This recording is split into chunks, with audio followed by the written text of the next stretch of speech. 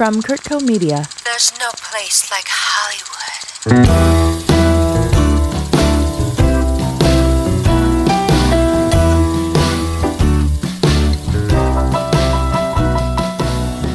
Welcome to another special episode of Hollywood Unscripted Stuck at Home. I'm your host, Jenny Curtis, and today we are virtually sitting down with Jim Sturgis from Across the Universe, 21, Cloud Atlas, and now Home Before Dark. Jim, thank you so much for joining us. Hi, well, thanks for having me. Thank you. It's nice to hang out with someone on lockdown. It's nice to see a new face. Exactly. We're called Stuck at Home in this special because in quarantine, most of us are stuck at home. Yeah. But you're actually stuck pretty far from home, aren't you? Yeah, it's been a bit of a wild one because, we started shooting the second season of Home Before Dark. So we were all geared up, ready to go. We were probably about 3 episodes in, and then suddenly we got an announcement that it was all going to get shut down and we were put on hiatus and that to sort of hang back. And I wasn't able to get back to the UK because all the borders got shut, and I think it was going to be even harder for me to get back if we were able to put production back together again. And so, I'm sort of sitting here in a one-bedroom apartment on the 32nd floor in Vancouver right now, which sounds way worse than it is. I have these amazing views, actually. I'm looking out, because I'm on the 32nd floor, I have these amazing views of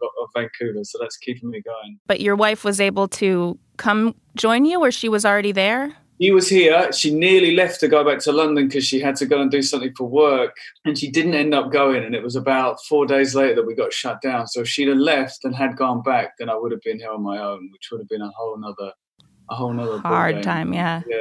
I do, because I have some friends back in London and people that I know that are on their own and that they don't have partners or family to sort of spend this time with. So it's a very different situation, I think, when you're on your own. Yeah. I heard you started quarantine by creating a ping pong table out of your dining room table. Yeah, I was just sort of sizing, because it's not a very big place, so I was just sizing up the environment, and I thought, okay, one thing we could do is get some ping pong bats, and we turned the table into a ping pong table, which has been a lifesaver, I've got to say. I mean, anytime you need to just expel a bit of energy, we just hit the ping pong table. That was probably week 1 that you decided to do that? Yeah. We're getting good, I can tell you. Our skills are improving. So let's talk about Home Before Dark. Yeah. This is an amazing series from Apple TV+, and it's about a 9-year-old investigative reporter named Hildy Liskow, and you are her father, Matt Liskow, and there is actually a 9-year-old reporter who is now older named Hildy Lysiak. And so this story is based on her uncovering a murder in her hometown. Now, your show has a fictional murder, but it's more or less based in fact. Yeah, I mean, the real Hildy did, in fact, uncover a cold case and a murder case, and all that stuff was true. And then, of course, the writers, because it's a 10-episodic sort of story, they sort of feed some fiction into that and create a new family. The dynamics are all, every single member of the family is represented in the show. So there's an older sister, there's a younger sister, there's a mum, a dad, so it's really about their lives, moving back to the small town to which my character grew up. And all that stuff was true as well. So a lot of the relationships and the sort of core of the story is very much based on a real family in real life. And you were able to meet both Matt and Hildy. And I know you learned from watching them together, and so you really learned about the relationship. Did you take any characteristics of Matt into your own? I didn't really. It was more, I was encouraged to just sort of make the character my own, and we were encouraged to sort of make the family its own dynamic and make that feel real for us, which I think was more important than making sure we got everybody's mannerisms down and we dressed the same or had the same kind of hair. But it was much more about the relationships that they have as a family, rather than getting bogged down with the other sort of details. It was about making it real for us, but making sure we represented the relationships and the dynamics in the family, and particularly Matt and Hildy's relationship, which is a really special father-daughter relationship that is very real in real life, and to see those guys interact with each other. So Hildy's basically an aspiring investigative journalist, and her dad is a real investigative journalist. And so, she's completely influenced by the force of her father. So they're a sort of mirror image of each other. And it was really interesting to sort of watch them just be together and hang out and joke and laugh and tell each other off and get annoyed with each other, just like any father-daughter relationship. But yeah, it felt like it was a very special one to kind of capture. Now, the Hildy in Home Before Dark is played by Brooklyn Prince, who is just a ball of talent in a young actress. She is insane. No, good. It's something else. I mean, when I watched it too, and I was there, we're having a front row seat, watching the whole performance and watching her grow as an actress. But then when you see it all on screen and you really see all the detail that goes into her performance, it's quite amazing. And you guys met at a chemistry read ahead of time. Yeah. Did you have time to develop the relationship after that before day one on set? No, we didn't. We sort of spent quite a lot of time together in this workshop environment that they created because they really wanted to make sure that, the dynamic was going to work between the two actors who were playing the characters. And Brooklyn had already been cast, so it was really my audition with her. She had the part. She was all good to go. So, it was really about me sort of getting in the room and just seeing what that chemistry would feel like and what that dynamic would come out as. And it was quite intimidating, actually, sort of doing a screen test with an 8-year-old child because they're so brutally honest, and you can tell quite quickly when a child doesn't like you or isn't connecting with you. So, adults are much better at covering that stuff up. I knew that it had to sort of be real and we really had to sort of connect at that time. But, we spent quite a lot of time. John Chu was amazing. He did a lot of games with us and a lot of improv stuff. And John Chu directed the first 2 episodes. He also executive produced the show. Yeah. So, it was great that he was sort of running the workshop, as it were, and sort of getting us having fun and just enjoying the day. And then we didn't see each other again until the read-through. And then we started rehearsals and then we started shooting. You guys have such a close bond. Do you now feel kind of paternal toward her? Are you guys friends? Or what is that relationship outside of your characters? I don't know what we are. Yeah, we're kind of best mates. We're sort of good friends. And then sometimes I have to pretend to be her dad. Most of the time she's telling me off, you know what I mean? And then helping me out. Yeah, it was her birthday yesterday, actually. So it was really amazing just to sort of see her. It was so sweet. They came to the car park where I live and we sort of waved at each other. Oh. She didn't come out of the car and I sort of handed her a present through the window. And it was all very emotional and dramatic. But it's been one of those things that just gets richer and better and we just get closer and closer as we sort of spend more and more time together. I know with my niece and nephew, they bring out the playful side of whoever they're around. Yeah. How has that affected your acting working with kids? One thing it does, exactly like you said, it brings a sort of joyfulness to the set and everybody's on board with that. There's quite a few other kids in the show as well. And it's just about making sure that they're having a really good time and that it's a really memorable experience for them. And that, it's not just another day at work. It is a special thing that they're all going through right now, making the show together and with us. And it's keeping that balance of sort of working really hard, which you have to on a film set to sort of get the project made, and making sure that we're all having a good time as well, Mm-hmm. But it reminds you of the special nature of making a film. It reminds you sort of put yourself in their shoes and sort of see it through their young eyes again. And it really sort of enlifts and invigorates kind of everybody on the set. But these kids are amazing. They work so hard, they work so hard and they're so brilliant and they're so committed. I'm in awe of them every day, honestly. And they're so funny and their comedy timing is just amazing. And they're so capable of being really emotional and sort of to dig really deep. And you can have nothing but sort of respect and admiration for them just as actors. And then you have to go to school, Oh, yeah. You're like, they're all really special and it's amazing to be with all of them. Has there been any time on set that really surprised you in how much they are real actors? I think, one of the first scenes that me and Brooklyn had to do was when I really kind of shout at her and she really kind of takes that in and it's quite an emotional scene for Brooklyn and for both of us. And we'd done it a few times in rehearsals and we all sort of understood what we were doing and it was very early on in the process and I sort of snapped at Brooklyn in the scene and I just saw it hit her emotionally, in such a raw and real way where she absolutely understood everything about her character and what her character was feeling and going through, that I really knew and understood then that it wasn't about sort of tricks and trying to make the young kids cry. And she was in it as an actress, as the character, if not better than other actors that I've worked with. And I was like, she really understands what we're doing, Do you shoot these same scenes over and over and over again? Or with kids, is it kind of one and done, try and get them on the first time because they're not used to repeating? Yeah. I mean, there's always a level of respect of just sort of how much to do that with. But I mean, with any film, you're going to have to do it more than once. It's pretty rare that you just get one shot at doing it. But again, it's like they're so sort of aware of what's happening and what they're doing and what their job is within the environment that it never felt like you were manipulating them or just trying to get them to create a reaction. It was far more sort of superior than that, Do you guys shoot chronologically? No, well, we do. We shoot usually about 2 episodes at a time. we're sort of along for the ride with the rest of the audience, because they don't tell you what's going to happen next either, which is a new experience for me. I haven't done a huge amount of television, so I quite enjoy learning about the character and the story as an audience member almost. Technically. Yeah. Well, we sort of made a deal with the producers. We said, if there's any secrets or if there's anything that I would need to know, anything that's happened in the past that might inform what's happening in the scenes, then you have to kind of let us know. That's only fair. But other than that, just bring it on, hit it with us as we go, So there are moments of animation in it? Yeah. Can you explain to us the meaning behind that? Yeah, in the script, it was really kind of just described as Hildy has these sort of visions, and it sort of became known as kind of Hildy vision, and no one quite knew what that was going to look like or what that was going to be. But it's kind of, as she starts to sort of piece or imagine certain things that may or may not have happened. And so they did a beautiful job. I mean, that was one of the things it was breathtaking, the animation that they put into her sort of piecing things together, and you go on this little animated trip of what may or may not have occurred. Mm-hmm. And just the way that they do it with collage and animation and illustration, and it's really quite beautiful to watch. The whole series is very cinematic, as was the previous television series you did, Hard Sun. Yeah. They're two very different versions of Dark. So Home Before Dark is kind of a gritty family show, and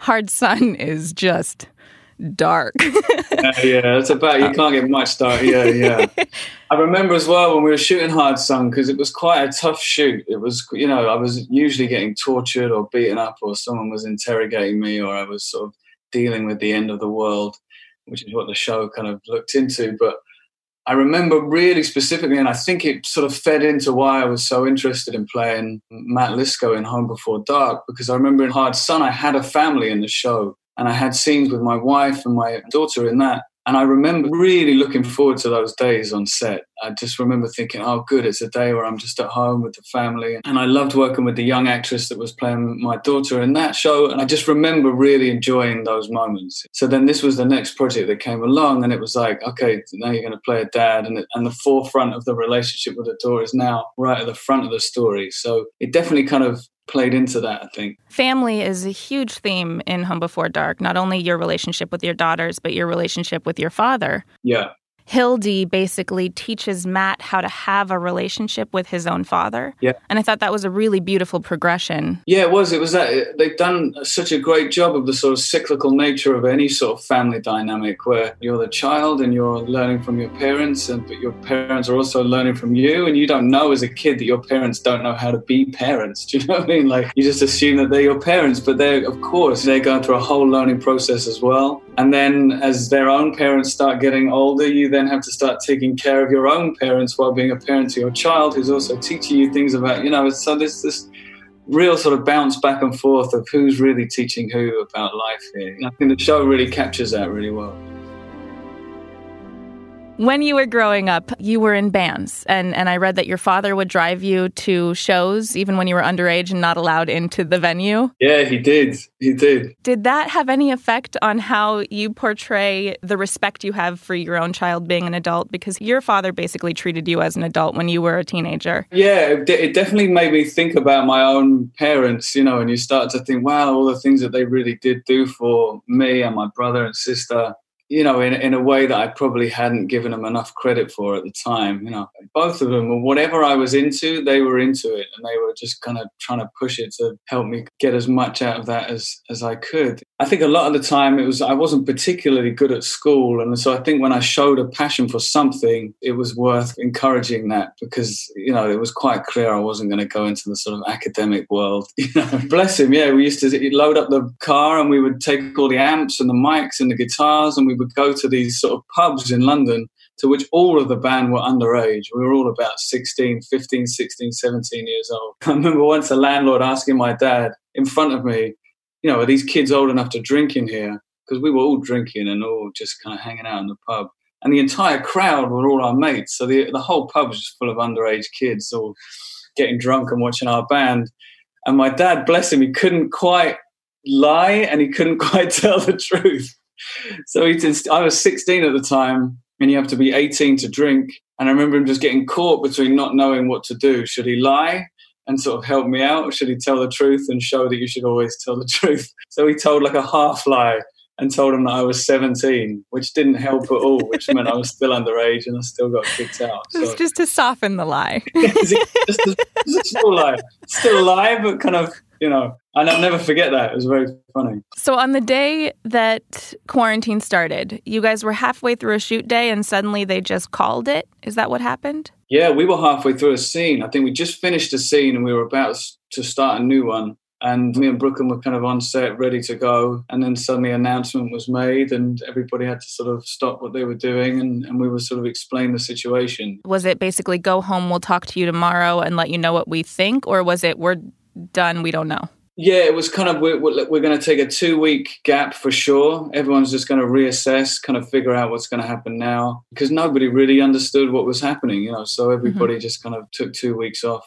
I remember thinking at the time, 2 weeks? That's ages. Like, such a long, wow, 2 weeks off. Yeah, and so it's still in sort of limbo, waiting to find out what's going to happen. At this point, is it kind of you're waiting out until it's safe enough to go home to wait out until you can start shooting again? Or are you kind of camped out until shooting starts? Whenever? I think we're going to stay here till shooting starts. It makes a lot more sense. Yeah. If you're going to be stuck anywhere, Vancouver's not a bad place to be. And it feels a lot safer. I mean, London feels like it's in quite a bad place compared to somewhere like Vancouver. The numbers are very small here in comparison to London. Plus, I don't have these views in London. I can't see for miles in London. I can see to the end of my street. That's about as far as it goes. So for quarantine right now, are you trying to stay busy and still focus on your work? Or is it kind of taking a vacation and just clearing your mind? Yeah, for me, it's been, let's really take this opportunity to just sort of stop for a minute. And it's nice not having the sort of anxiety of your day-to-day life kind of there waiting for you. And I'm often quite busy, so it's been nice that my wife's here and we can just kind of take a bit of time. But of course your brain just can't. I'm not good at sort of sitting still and doing not much, Yeah. But luckily I've got a guitar so I can strum away at that and scribble in my notebook and play ping pong. And that's about my daily routine. What do you think it means, though, to be an artist at this time when we don't know how long it's going to be until we can basically communicate if the arts are about connection? Yeah. And we don't know the next time we're going to really connect in person and not through Zoom. What is true. that? I mean, it is amazing to see what some people are doing and finding ways to be creative and finding ways to connect and making videos and doing home sort of DIY home-based stuff, music videos just made at home or, people reading from plays and doing entire plays on Zoom. And there's all kinds of, crazy stuff sort of happening. But I think creatively, it seems like a good time to sort of stop and just kind of reflect and absorb. And for me, just kind of take it all in and then maybe kind of get creative with it when you sort of understand a bit more about what you've just been through. Because taking a break and reflecting is part of being a creative. Yeah. You just got to try and understand what really is happening on a much bigger scale, I think. And then you can take all that in and then hopefully digest it in some way. So you're not a stranger to the end of the world. The end of the world in Hard Sun, the end of the world in Geostorm. You kind of have experienced the apocalypse a few times. Yeah. I know it's not the same, but has that mindset of the apocalypse affected you in any way in this? Yeah, I mean, there are definitely times where you feel like you're in a movie. And I've said that many times when I've come home and you've just been out there and you've been wandering the streets. I think, you suddenly realize that this isn't a movie and this is definitely very real. And Gerard Butler is nowhere to be seen right now. Of course, when you're making something like Hard Sun, you have to think about that stuff a lot. And you have to imagine it and you have to picture what a world would look like that was literally about to end, More so with Hard Sun than Geostorm. Geostorm was a fun, but Geostorm really got me thinking about the planet and climate change. As fun and as sort of blockbuster as the movie is in its sort of genre, it does look at that situation in quite an interesting way. And it definitely forced me to read articles and think about planet and geoengineering, which is something I knew nothing about, which is a real thing, which is scientists manipulating the weather for real. I mean, that's what's really happening in the science world, which is one of the things is great about acting, is that it can throw your brain into places that you wouldn't necessarily normally go as much, and then you do have an armory of sort of thoughts and ideas when something like this comes to real life. But it certainly doesn't make me any more equipped for it. Let's just make that clear. I'm certainly no expert on any of this stuff. And I was, anxious-ridden and as kind of intrigued and saddened and all the feelings that everything's going through.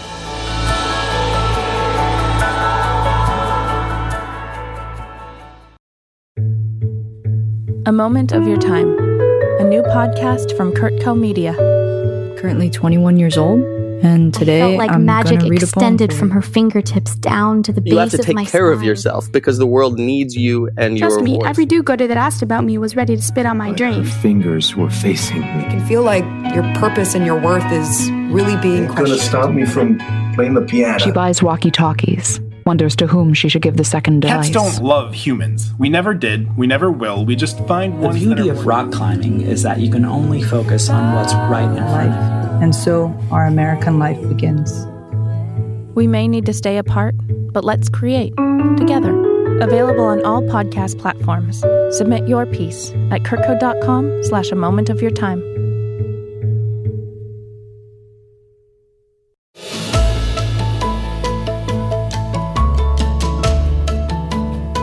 So growing up, you've said that basically your three loves were filmmaking, music, and skateboarding. Mm-hmm. Yeah. Do people often try to make you choose which one is your primary who you are? Yeah, I guess yes and no. I mean, skateboarding was always just a passion. I was never going to be a professional skateboarder, so that, thank God.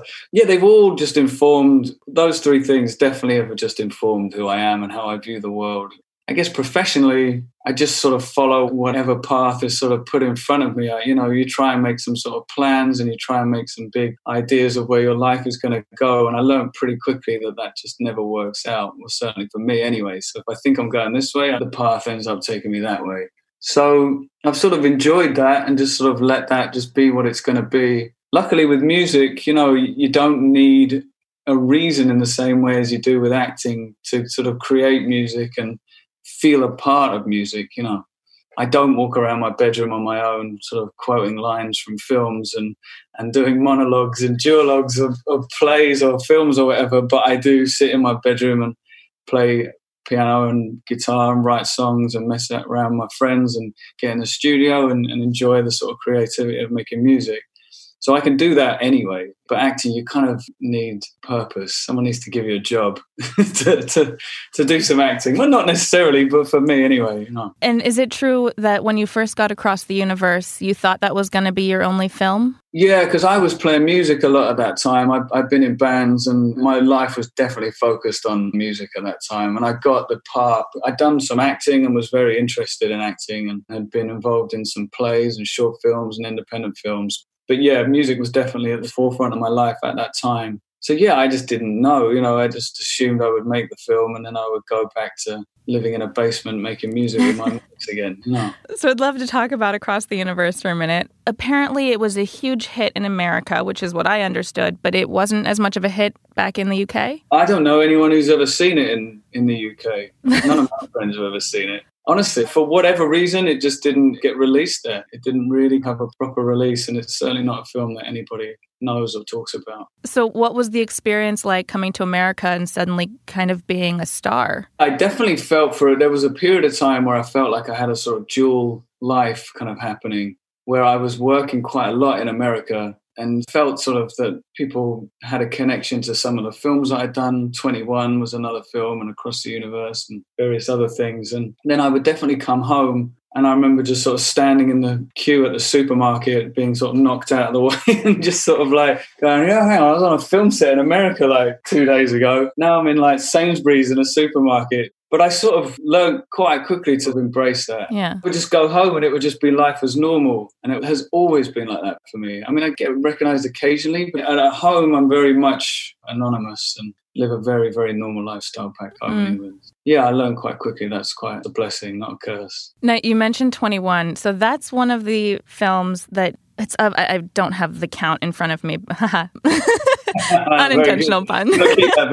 You've done several films that are based in true fact. 21 was based on a real story, and 50 Dead Men Walking was based on a real story. Home Before Dark, Kidnapping Mr. Heineken. J.T. Leroy, there's a movie called J.T. Leroy that was based on a real story, yeah. And so is that an easier way to access a story almost because it's happened, or does that pose more of a challenge? Oh, no, I don't think it makes it more of a challenge. It just makes it more... I have to like it first. I have to just be drawn in and be absorbed by the material anyway. And then when you find out that it's all based on fact and really happened, there is a heightened sense of you're portraying something that really went down, and that is really exciting. It can be a blessing and a curse. You can meet the person that you're supposed to be playing and it can throw you off, actually. And, they have an often very singular perception of what really happened. They have their own thoughts and ideas of what happened, which may or may not be a good thing, but you have to listen to it and you have to absorb it and sort of take it in. And sometimes you can work with somebody and they can be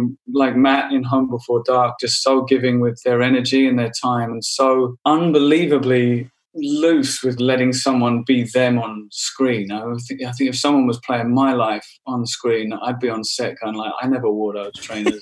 I never ever wore brown pants.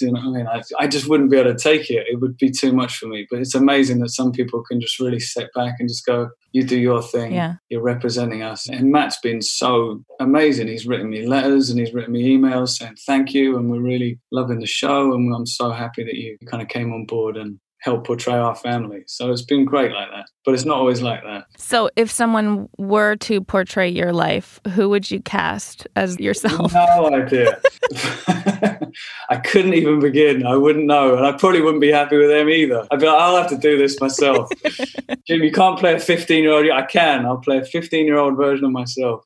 So you said you kind of followed the path wherever it led, but you weren't planning on it. Did you ever get any formal training in acting or in music or in any of your creative endeavors? No, never. Not really. This is the thing. I went to Manchester, which is a northern town in England, and I really went there because a lot of the music that I was interested in came from that town specifically around the sort of late 80s, early 90s. So I sort of thought, right, I'm going to just go there and see if I can start a band and I'll do this course. But really my focus was on sort of getting some people together to make some music. And then I sort of fell in. I really sort of got a lot out of the course that I'd kind of joined up to do. And it was kind of a course that was for people that didn't know what they wanted to do, really. It was sort of, you did a bit of everything. And it was a 2-year course. It wasn't a degree. It was just 2 years. And you did a bit of script writing. You did a bit of boom operating. You did a bit of radio, whatever, behind the scenes or in front of the mic, or you did a bit of theatre production, and you just sort of learn a bit about media and entertainment world. In some of those courses, I took like an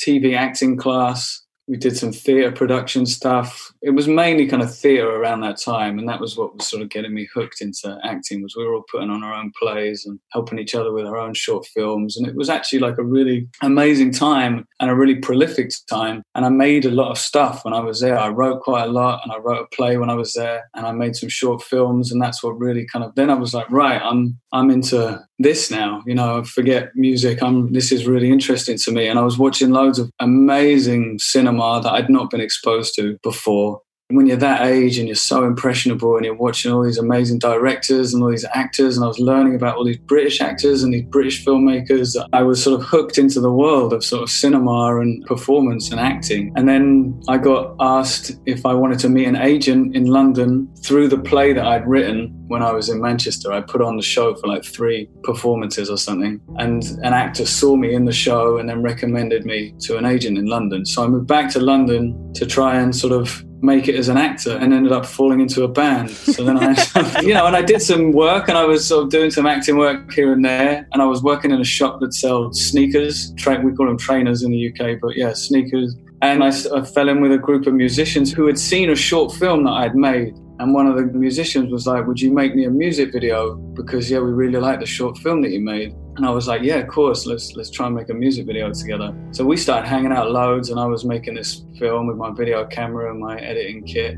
And then slowly we started making music together. And then before I knew it, I was in a band again, and music was once again sort of at the forefront of my life. Then it was really that, the band was sort of the main focus of all of our lives for that period, for a good 4 or 5 years. And then it sort of all slowly imploded. Thank God. And and that's when Across the Universe came at that time. And then suddenly I was back in this filming world, and it really felt like a point in my life where sort of the two worlds collided. Yeah. And it sort of felt like it was meant to be, that I'd done so much work in the music world and so much work in the acting world that when that film came along, it felt kind of right. Mm-hmm. And then I just sort of ran with it after that. But so Across the Universe was your first big project. So it was really a learn-as-you-go experience then. Definitely. Yeah, it was weird because I was really confident. I was kind of glad it was a musical in a weird way. I think if it had just been an acting gig on that level, I would have been way more nervous. But weirdly, just sort of singing, we did loads of rehearsals for that project. Julie kind of just workshop the film. It was like being in a theatre production, and then we turned it into a film almost, So we just had all these Beatles songs and Julie Taymor's kind of imagination, and we just went into her brain every day and just kind of existed in her sort of wild imagination and all kind of created this film. You've worked with such heavy hitter actors in everything you've done. What kind of lessons have you learned from the people you were playing across? And then are you passing those on to the young actors that you're working with now? I mean, it's all subconscious stuff. No actor really ever sat me down and said, here's a bit of advice for you. People just don't feel in a position to kind of do that. And I feel exactly the same with the younger people that I'm working with. It feels a bit off, doesn't it? Just sort of sit somebody down and feed them some advice to which I wouldn't even know where to begin. But I think, like you said, just being around actors and just seeing them work and having a sort of front row seat to their performances and seeing the different ways that people work is really interesting. Someone like Anthony Hopkins that I work with it was just amazing to sort of sit and watch him work and how different he is to somebody like Ed Harris, but two heavyweight, brilliant, timeless actors. So you sort of just learn from absorbing whatever is sort of around you rather than, and you're not even sure you're learning it at the time, I don't think. But I think, it definitely all goes in there and plays into your own perception of the industry and the experience of acting. So what did you learn from Anthony Hopkins versus Ed Harris?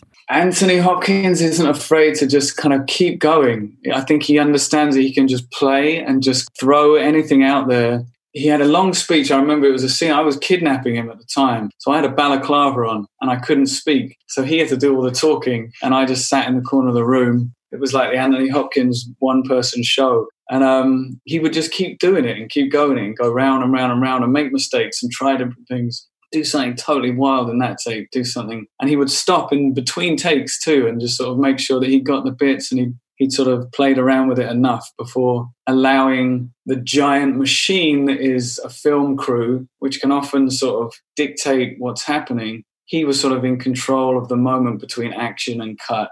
And he could stop whenever he felt like he needed to. He would go back, he would fix things, he would throw new things out there. And then they would shout cut. And he'd be like, right, I got everything to get out done. And I was like, wow, that takes a lot of experience to have that confidence to be able to do that. You're often, like I said, you're sort of, someone shouts action, you have that moment. That's your moment. That's really for the actors. Nothing should interrupt that. And then cut, and then this giant machine that is the crew and the production then takes over and you're sort of left with your moment, and you have to make sure that moment counts and that you feel good about it before the machine kind of takes over. I think you said in 50 Dead Men Walking, it was the first time you felt like a real actor. Yeah, it was a film where we were encouraged to go a little deeper and, really immerse ourselves in the characters we were playing and in the world that we were sort of inhabiting. So, yeah, it was a film set in 1980s Belfast. And, we moved out there before production started and worked on integrating ourselves within the community. And, we put on fake Belfast accents and stuck with those, and we're encouraged to do that. And it takes quite a lot of courage to do that, actually, to stay with it and to really force yourself to keep in the voice, because the voice ultimately completely changes who you are as a person. When you change your voice, all the nuances of your own voice get thrown to one side and you have to create new ones to create a personality. So we joined a sort of boxing gym in a very sort of rough area of where we were shooting, and people didn't know that we were not from the local area. It was really exciting, and I got a huge amount from it as an actor. And I sort of thought, okay, this is acting. This is the real deal. It's a sort of a level deeper to kind of really, really, really, really go there. And we did for that film, and it worked for that film. I then realized it doesn't work for every film. You have to sort of be a team player, and it worked because we were all encouraged and we were all nurtured to sort of be in that headspace. I then tried to do it for another film where the other actors weren't doing that, and it was a much more of an ensemble piece, and I was sort of staying in some foreign accent and nobody else was, and I felt very alienated, actually. Yeah. And I realized that it only works if the project is going to help you go there. Have any of your characters had an effect on who you are as a person? Yeah, I mean, they do, and they do, They do, because you spend so much time inhabiting the world that they live in and learning about it. And so, of course, it informs my own brain about new things and emotions and situations that you get a glimpse at, or you get some idea of what that might have felt like. Of course, it's always an artificial environment because it's a film set, but they can make it feel pretty real and create worlds for you to sort of exist in. So yeah, I feel like I've learned so much from being an actor. I think it's why I love doing it, because I didn't learn much at school. I get a lot of my learning at a later age in life through being an actor and researching characters and roles. So it definitely stays with you.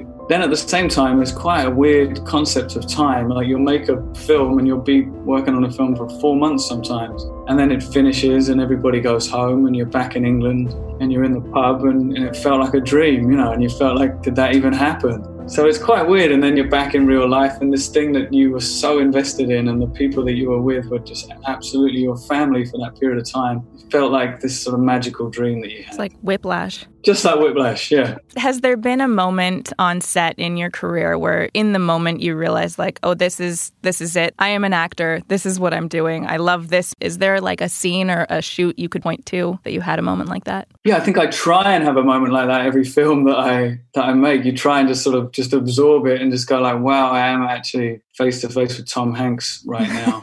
And I'm looking up his nose while he's doing some scene and whatever. And I did a scene with Johnny Depp in a movie. We did a big sort of 15-minute improvisation scene that he requested. And I sort of had to go head-to-head, toe-to-toe with Johnny Depp while he's improvising. And that, just little moments like that, you just think, yeah, this is what you signed up for. This is really exciting, And I'm always starstruck. Like, I'm such a fan of films that I always get really overwhelmed when I meet other actors. And I still, to this day, I'm still like that. When I work with somebody and if I've been watching them in films, and I try and watch as many films as I can, and then you're a fan of their work, when you meet them, you're always like, oh, shit, there they are. So do you get nervous? Yeah, I get really nervous. Yeah, I do get nervous. How do you deal with that? Because the camera will pick that up. Yeah, I get nervous meeting people. So it's normally sort of read-throughs and rehearsals.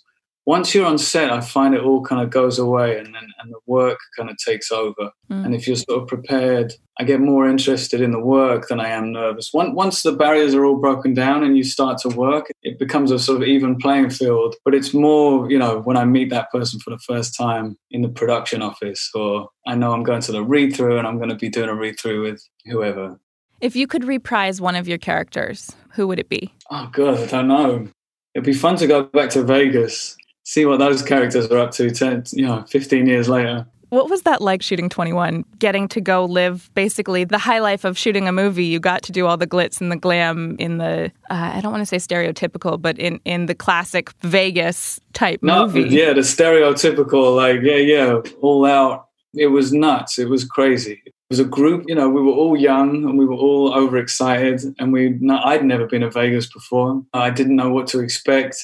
It kind of blew my mind, and we all got way, way overexcited, and we all went crazy way too soon. And then we all burnt ourselves out, and then we were all knackered shooting the rest of the film. But it was wild. I remember we were sort of living in the casino that we were filming in, and we sort of I remember not even leaving to go outside for like 5 days. Like, I hadn't even been outside in sort of fresh air for 5 days, because it's a really manipulative place. They make it like a maze and you kind of get lost, and there's no windows, there's no clocks, and nothing's quite real, Because, you can only really go to Vegas for like a week at the most. We were there for like over a month, and we all started going crazy, I think. I remember we used to go to a particular pub in the New York casino, because it had an Irish bar in there. And it almost, if you sort of angled your body in a particular way, you could almost believe you were in a real sort of Irish pub. And we would order like a Guinness and just sit in the corner and just sort of dream of being in reality, But then you can hear all the machines in the background, in the background. So yeah, we were all really grateful to go to Boston after we'd been filming in Vegas for that amount of time.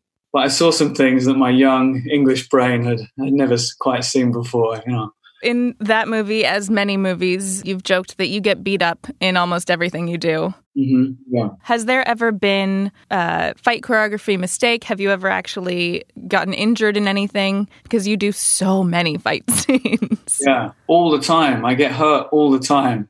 It's just never ending. It's just like, right, we're going to do a fight scene. I'm like, oh, my God.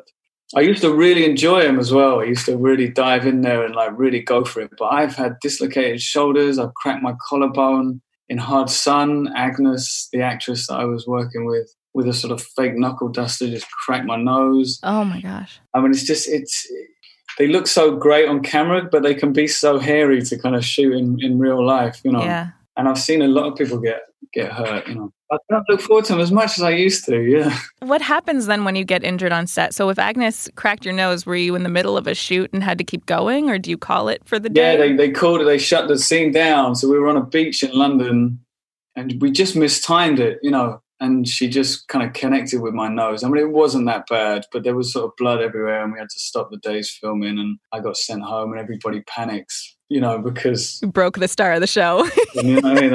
That's not great. We've got a long way to go. So yeah, I think we stopped for the day and I went to hospital. They checked it out. It was just bruised. They put a load of makeup on it. They did a load of, you know, visual effects to sort of smooth it over a bit, and then you're back to work the next day. Oy. But yeah, I did a film called Upside Down in Montreal, and I really, really messed my shoulder up, and that was so great. That one, they had like a full room flipping because the worlds were right on top of each other, so you actually had to flip over to change worlds. Yeah. And they had a flipping room? Yeah, it's called a gimbal, and it's on a kind of wheel. Anyway, the room turns upside down and you sort of stay. It's the same trick that they use for sort of Fred Astaire, I think it was, when he was dancing on the ceilings. And it's amazing. We worked so hard on this one shot. And it was all done in real time and it was a real thing. And then when you watch it in the film, you just think it's CGI or something. Yeah. You know what I mean? Heartbroken if nobody was sort of wowed by this one scene. I was like, I flipped upside down for that, right? Is that how you got injured then, with your shoulder? I did land on my head a couple of times when we were doing that, but that wasn't when I dislocated my shoulder. Yeah, it was a stunt. We were doing a stunt with a stunt guy. Yeah, it all went a bit wrong. I got a bit overexcited, I think. Knowing that you take things as they come and you don't plan too far ahead, do you have a dream type role that you would hope comes to you one day? I really don't. I get asked that question quite a lot, and I just don't. I just don't have any concept of what's going to come next, and I'm always surprised when the job becomes what it becomes, you know. And I love the period of just sort of not knowing and your antennas are up and you kind of let the world come to you and tell you what it's going to be, you know. So I really don't. I wouldn't even know where to begin of like, I want to play this kind of character. I want to do this sort of thing. You know, I love that. Like 1 minute, I remember shooting a film called The Way Back and I was trekking across landscapes and playing a prisoner who was just on the edge of staying alive. And we had sort of brown teeth and long beards and we'd all lost loads of weight and we're all covered in grime and dirt and our fingernails were all, we're all sort of starving to death. And then I finished the film, and then I think it was a month or so later, I was playing a character called Dexter in a film called One Day. And I was standing in front of a mirror wearing a pair of sort of leather trousers and giant shoulder pads and a long floppy. And I couldn't have looked further from the person I'd just been, only a month or so ago. So I love that, that's part of the sort of thrill of being an actor. Well, I could talk to you for hours, but I know that you have a life to get to. Kind of. In my life, yeah. I really love Home Before Dark. I highly recommend everybody watches it on Apple TV+. I am very excited to know that you guys are shooting the second season because I can't wait to find out what happens. I hope that you get back to it soon. Until then, is there anything else you want to say to everybody who's stuck in quarantine? Yeah, just keep going. It's definitely a very interesting period of time in history, and we're all a part of it. So just take some strength from that, I think. Jim Sturgess, thank you very much for joining us today. This has been absolutely lovely. You. This must be great for you talking to people on lockdown. Everyone's desperate to talk. Everybody has to talk to somebody. Let it all out. Thank you very much, and I really appreciate you talking to us. Thanks, Jenny. Hollywood Unscripted was created by Kurtco Media. This special episode of the Stuck at Home series was hosted by me, Jenny Curtis, with guest Jim Sturgess. Mastering by Michael Kennedy. The executive producer of Hollywood Unscripted is Stuart Halperin. The Hollywood Unscripted theme song is by Celeste and Eric Dick. Make sure to subscribe so that you don't miss any special episodes of Hollywood Unscripted Stuck at Home. Stay safe and healthy, and thanks for listening.